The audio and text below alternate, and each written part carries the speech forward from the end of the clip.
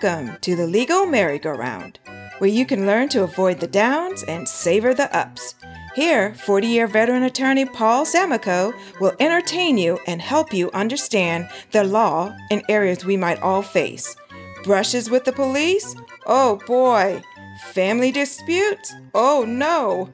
An injury and accident situations? Ouch. And now, here's Paul.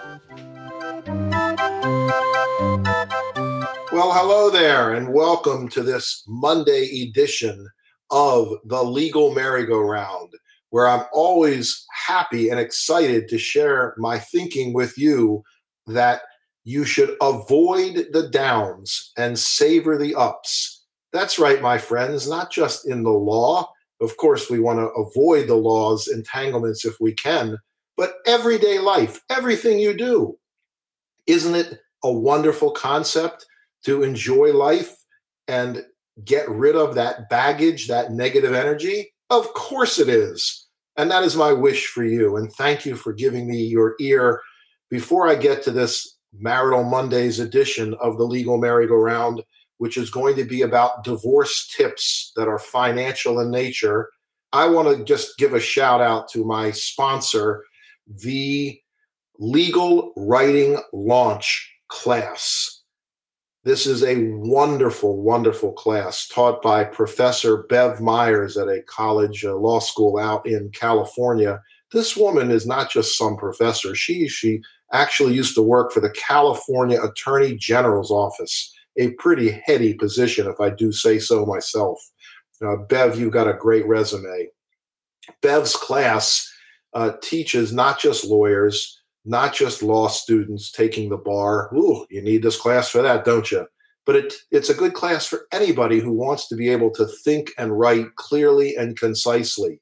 You know, what do they say about lawyers? Their trade is just simply their words. And if the words don't make sense, they're up the creek without a paddle, as the expression goes. Well, taking Bev's class, and there's 3 of them actually at different levels, you'll really enjoy, because you get an understanding of clarity and thought, and then you can put pen to paper and do real well. Now, when you go to her website, legalwritinglaunch.com, make sure when you sign up in the discount code area, you put the Legal Merry-Go-Round, and you'll get 10% off. You can get a hold of Bev at her website through her email, bev@legalwritinglaunch.com. Thank you, Bev. You're doing a good service. So as promised today, the 10 financial mistakes to avoid during divorce. And because I love you, I might give you 1 or 2 extra. But I found an article, and I'm going to summarize it with the information here about financial stuff that you should understand if you're going through a divorce. It's a terrible time, obviously. It's an upsetting time. The one you loved isn't the one you're going to spend eternity with. Hopefully you're going to remain friendly, and hopefully everybody's coming out of this, with a reasonable financial resolution. But you know what? I'm going to share with you, I found some statistics. It isn't always fair for the wife, now is it? Women initiate divorce, interestingly enough, 1.5 times more than men. But this statistic doesn't always indicate their full preparedness for the financial reality of the separation. The truth is that an average woman can expect almost 30% decline in her standard of living following a divorce, while men often see an increase in 10%. Well, that sucks. That's not right. It should be that they both follow out of that divorce pretty much in the same way as they went into it, or that they enjoyed during their life together. I want to share some things in the first half here, financial tips, if you will, and then I'm going to come back and give you a few more that I would strongly recommend if you are in the process of divorce that you listen up, because you're going to hear some things here that you may not have thought about. You can listen to this recording over and over again just by going to my website, thelegalmerrygoround.com. You can even download a transcript of this. So if you want to take notes, that's great. If you want to just download the transcript, these thoughts will all be there for you. Number 1, ignoring or underestimating your expenses. This is a real important thing, folks. Most people know exactly what they earn every month, but they necessarily can't explain where their money goes. Is that you? It's like, I made all this money. Where is it? Ugh, goodness. Take the time to write down all of your expenses and develop a realistic monthly budget. Likewise, consider the cost of your future living expenses, taking inflation into account. That's very important. If you ignore inflation, you might underestimate your future needs and find that you're not able to maintain your quality of life. Don't want that to happen. Number one, don't ignore or underestimate your expenses. Number two, believing that the parent with more custodial time should keep the family home. Not always the right or the possible course. It's often a very emotional decision whether to keep the family home, obviously, especially when children are involved. While it would be nice to remain where you're comfortable and avoid the hassles of moving, staying put might not be the best financial decision. No matter how attached you are to your home, it's critical to have a realistic sense of whether you can afford it. If you give up everything else in order to keep the house, that might not be the best decision, and you might find that you can't cover the mortgage, the property taxes, and maintenance. You could end up in serious financial doo-doo. All right, number two, don't necessarily believe that staying in the house is the best decision for you in a financial way. Number three, assuming that an equal division is a fair division of property. Not always so, Fred. You must understand, be sure you understand, that an asset's value is not necessarily defined by or limited to its current market value. Okay, an example, assets that generate income like rental property or bonds may be worth more than their market value. Agreeing that each spouse will receive property of equal monetary value on its face now doesn't always mean each spouse will receive a truly equal share of the assets over time. Make sure you're comparing apples to apples when you trade assets in a divorce negotiation, and pay attention to tax basis, present value, and transaction costs. And you're saying, what? Okay, well, I'm going to repeat that. But again, you can go back and find these, and you make sure you ask your attorney and your financial planner about these three very important things: tax basis, present value, and transaction costs. You have to include these if you're going to make an intelligent decision when you split up and get the financial houses in order. Number four, deciding financial issues one at a time. Big no-no. This must be a global understanding. By looking at each asset or source of income separately, you're going to miss the interaction of taxes, potential capital gains, investment losses, timing issues, inflation, and more. Woo! So a fair settlement begins by looking at a comprehensive picture of all of your finances. Once you've done that, you'll be better able to understand how each financial decision you make can affect other decisions and determine how and when to divide assets. Deciding financial issues, number four, one at a time. No, no, no. Number five, failing to secure spousal support, alimony, and child support payments with insurance. Get the insurance. Okay, what am I talking about? Your ability to collect alimony and child support is only as good as your spouse's ability to pay. You can request that your spouse obtain disability and life insurance policies or modify existing policies to ensure that these payments will continue in the event your spouse becomes disabled or dies. Be sure to review the policies to make sure your spouse has made the proper designations. Now, understand that these policies are not going to help you in the event your spouse voluntarily decides to stop paying. To enforce your rights in that situation, you're going to need to go back to court and ask for an order that your spouse make the appropriate payments. But again, the expression, you can't get blood out of a rock. But in the event of disability or death, go and get the insurance lined up properly. Number 6, not understanding your liability for unsecured debt. What does that mean, unsecured debt? Credit cards, folks. For most people, unsecured debt means consumer credit cards that was incurred during the marriage. It's a shared responsibility, no matter which spouse used the credit card. When you share responsibility for those debts, you're both responsible, and it doesn't matter what your settlement agreement says. So, all right, well, I'll take the Visa and you take the MasterCard. Doesn't work that way. If I take the Visa and don't make the payments, Visa's coming after you. The best practice is to pay off all the debts, refinance them if it's necessary, and a husband takes one and wife takes the other, or husband and husband, or wife and wife, whatever the situation. But don't go into a divorce with your name on something, relying on the other to pay it. You can end up the creek, as they say. All right, I'm going to take a little break. I'm going to come back and give you some more very, very important tips which you need to know in the event that you and Honey Bunny are splitting up. Don't go away.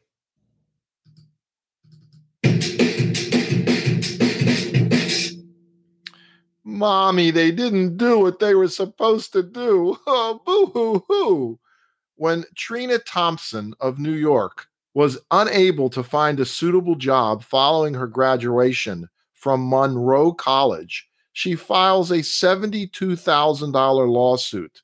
Thompson, who graduated with a 2.7 GPA, claimed the college's career services department didn't provide sufficient help with her job search and gave preferential treatment to students with excellent grades. She sought to recover $70,000 she had spent on tuition for her bachelor's degree in information technology, plus an extra $2,000 for the stress caused during her 3-month job search. Oh, boo-hoo-hoo. Verdict, 0.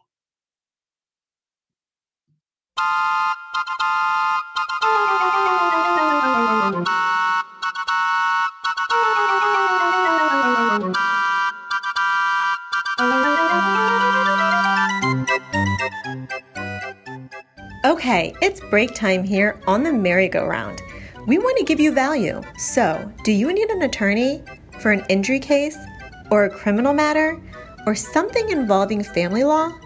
Mr. Samico has the answer for you. Go to our podcast website, www.thelegalmerrygoround.com. Again, that's thelegalmerrygoround.com, and click on the referrals tab.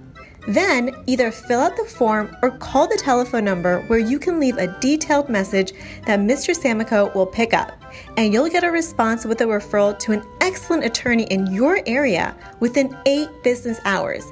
And the referral is free, no charge to you for this referral. So again, if you're looking for a lawyer that meets the highest standards, Paul is going to hook you up. And every attorney he refers to meets the highest standards, and Paul has checked them out for you. If you like what you're hearing from him during these shows, you know he's going to take care of you. So go to thelegalmerrygoround.com. And now, back to the show.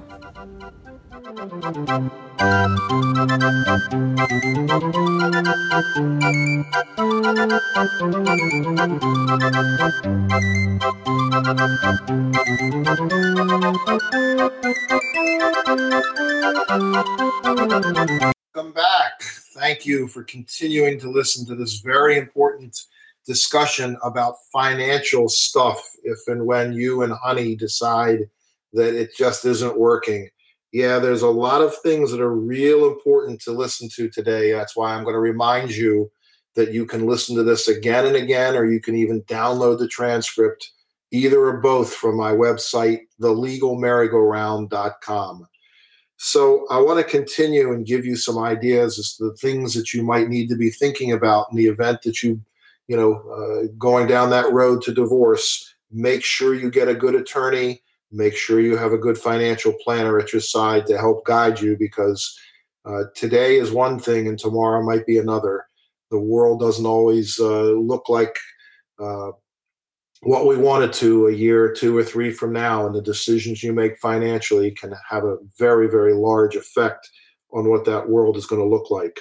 So I gave you 6 ideas before the break. Number 7 here to start off the second half of this show.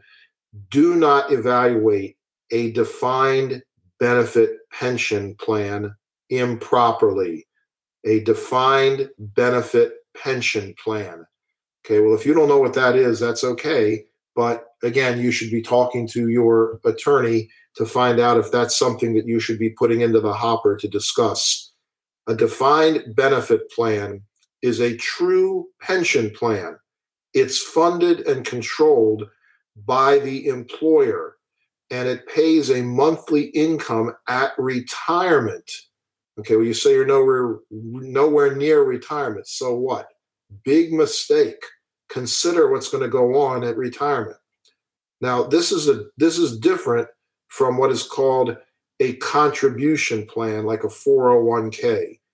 Even though the employer has to wait until retirement to pay benefits for this defined benefit plan, the defined benefit plan has value today, and the non-employee spouse is entitled to a share of that. In this type of case, you need to hire an actuary, a specially trained financial expert, to calculate the present value of defined benefit plans that you may have involved here because your spouse, through his or her employer, has such a benefit. Number 8, overlooking a qualified domestic relations order. Man, Paul, what are you talking about? All these things. I've never heard of this. Well, okay, again, your attorney knows what I'm talking about, and so does your financial planner. Make sure you ask. A qualified domestic relations order is a legal document that reflects how you and your spouse have decided to divide up a defined contribution plan like a 401k or a pension plan. A qualified domestic relations order also orders the plan administrator to pay the non-employee spouse his or her agreed upon or court-ordered share. The plan administrator cannot make such payments without that order in place. Even if you're dealing with a pension that may not be payable for several years, it's crucial that you get that order in place as part of your divorce, or you may lose very important pension rights. Number 9, having unrealistic expectations about investment returns. If your spouse is trying to convince you to settle for a certain investment because it's growing, it's going to grow at 30% per year, well, okay, I'd like to know what that is too, please. You might want to get a professional opinion. That investment might not grow at all, or it may yield negative results. Liquid assets, cash or assets that can be easily converted into cash, may provide more financial security than investments, many of which may be risky. So think twice before accepting investments instead of safer, less risky assets. Number 10, failing to consider your long-term financial security. Big mistake, Fred. Big mistake, Sally. If you focus only on the immediate task of splitting assets and getting alimony and child support without understanding how things might look in 10 or 20 years, you're doing yourself a great disservice. You may want to hire again a financial planner to review any proposed settlement agreement before you sign it and advise you about the long-term financial consequences. And I can't stress enough the concept of before you sign it. I can't tell you how many times in my career as an attorney, I've had people come in and sit down and say, "Hey, Paul, I signed this agreement. What do you think?" And my response is, "Well, you signed it. What difference does it make what I think?" So again, this is advice, hope you take it. Now, I said I was going to give you a couple of bonuses. I have these. I told you at the top of the show 10, but Here's number 11. Tax losses have value. Tax losses have value, and they should be considered in settlement purposes. A divorce client for a lawyer friend of mine who was in the 35% tax bracket, he was sharing with me, and so was the spouse. On their tax returns, they had $230,000 in tax loss carry forwards.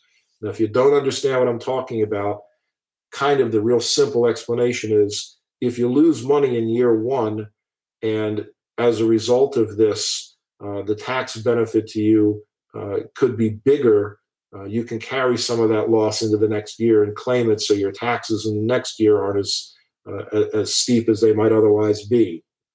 That's called carry forward. So my friend's lawyer said that they had not noticed the tax loss or didn't realize it could be carried forward and could be used in the future to offset gains. So in this case, the husband was probably hoping that no one would even notice this, and he would have been able to keep and use the entire amount over time. In the client's settlement negotiations, they could determine if the loss carry forward would be split or awarded to one spouse. If the loss came from investments that were owned in a joint name, then either spouse could take the loss, or it could be split up in any fashion. However, if the losses were incurred by investments in a single name, the carry forward must remain with the individual who incurred the loss. If this was the case, they could negotiate to offset this with another asset. Okay, you kind of follow what I'm saying there? If you have tax losses, you can decide what and who and how and when. And finally, last but not least, I talked about this in one of the first, in the first half of the show, but I want to repeat it in a little bit of a different way because it's so important. This is what I'm going to call refinancing a loan. In a divorce, the separation agreement will often itemize which party is assuming responsibility for which debt. I talked about credit cards, right? Generally speaking, creditors don't care what the separation or divorce agreement calls for. If your name is on a loan, you will be responsible for paying for it if your partner defaults. A woman, as an example, might co-sign a student loan for her daughter and a car loan for her son during the marriage. If the divorce agreement says that the husband will agree to be responsible for the payment of one, then that's fine, meaning you're responsible for the other. But if the husband doesn't make the payments, you could end up being responsible as well. Imagine the husband losing a job and the wife decides that she wants to stop renting and buy a condo. Well, in that kind of a situation, then she's going to come up learning that both loans counted against her in terms of her debt to credit ratio when applying for a mortgage. Worse, when the husband stops making the payments, the creditors are going to come after her. So when one party assumes the payment of a debt, every effort should be made to refinance the loan solely in their name. Otherwise, the other party remains liable regardless of what the separation agreement might say. If refinancing is impossible, consider setting aside a sum of money that will be released and divided upon satisfaction of the debt. Okie dokie. Well, divorce, not a fun thing, very upsetting emotionally, but it doesn't have to be catastrophic financially. And if you listen to some of these ideas, these are a lot more than just, okay, how much money do we have? Divide it in half. Here's the child support. Here's the alimony. Those are the things that everybody just looks at and assumes that that's okay. There's a lot more, folks. I can't stress enough the importance of looking at all these things. Talk to your attorney, talk to your financial planner. Goodness gracious, there might even be more that I haven't listed here. Anyway, I hope that you do have a wonderful, wonderful afternoon and you come back and you listen to me again on Wednesday, the Wrongdoer Wednesday edition of the Legal Merry-Go-Round. Thank you again for your ear. And by the way, if you want to find and review for me on Apple, that would be so appreciated. Have a great one. Thanks for listening to the Legal Merry-Go-Round. We hope you enjoyed our show.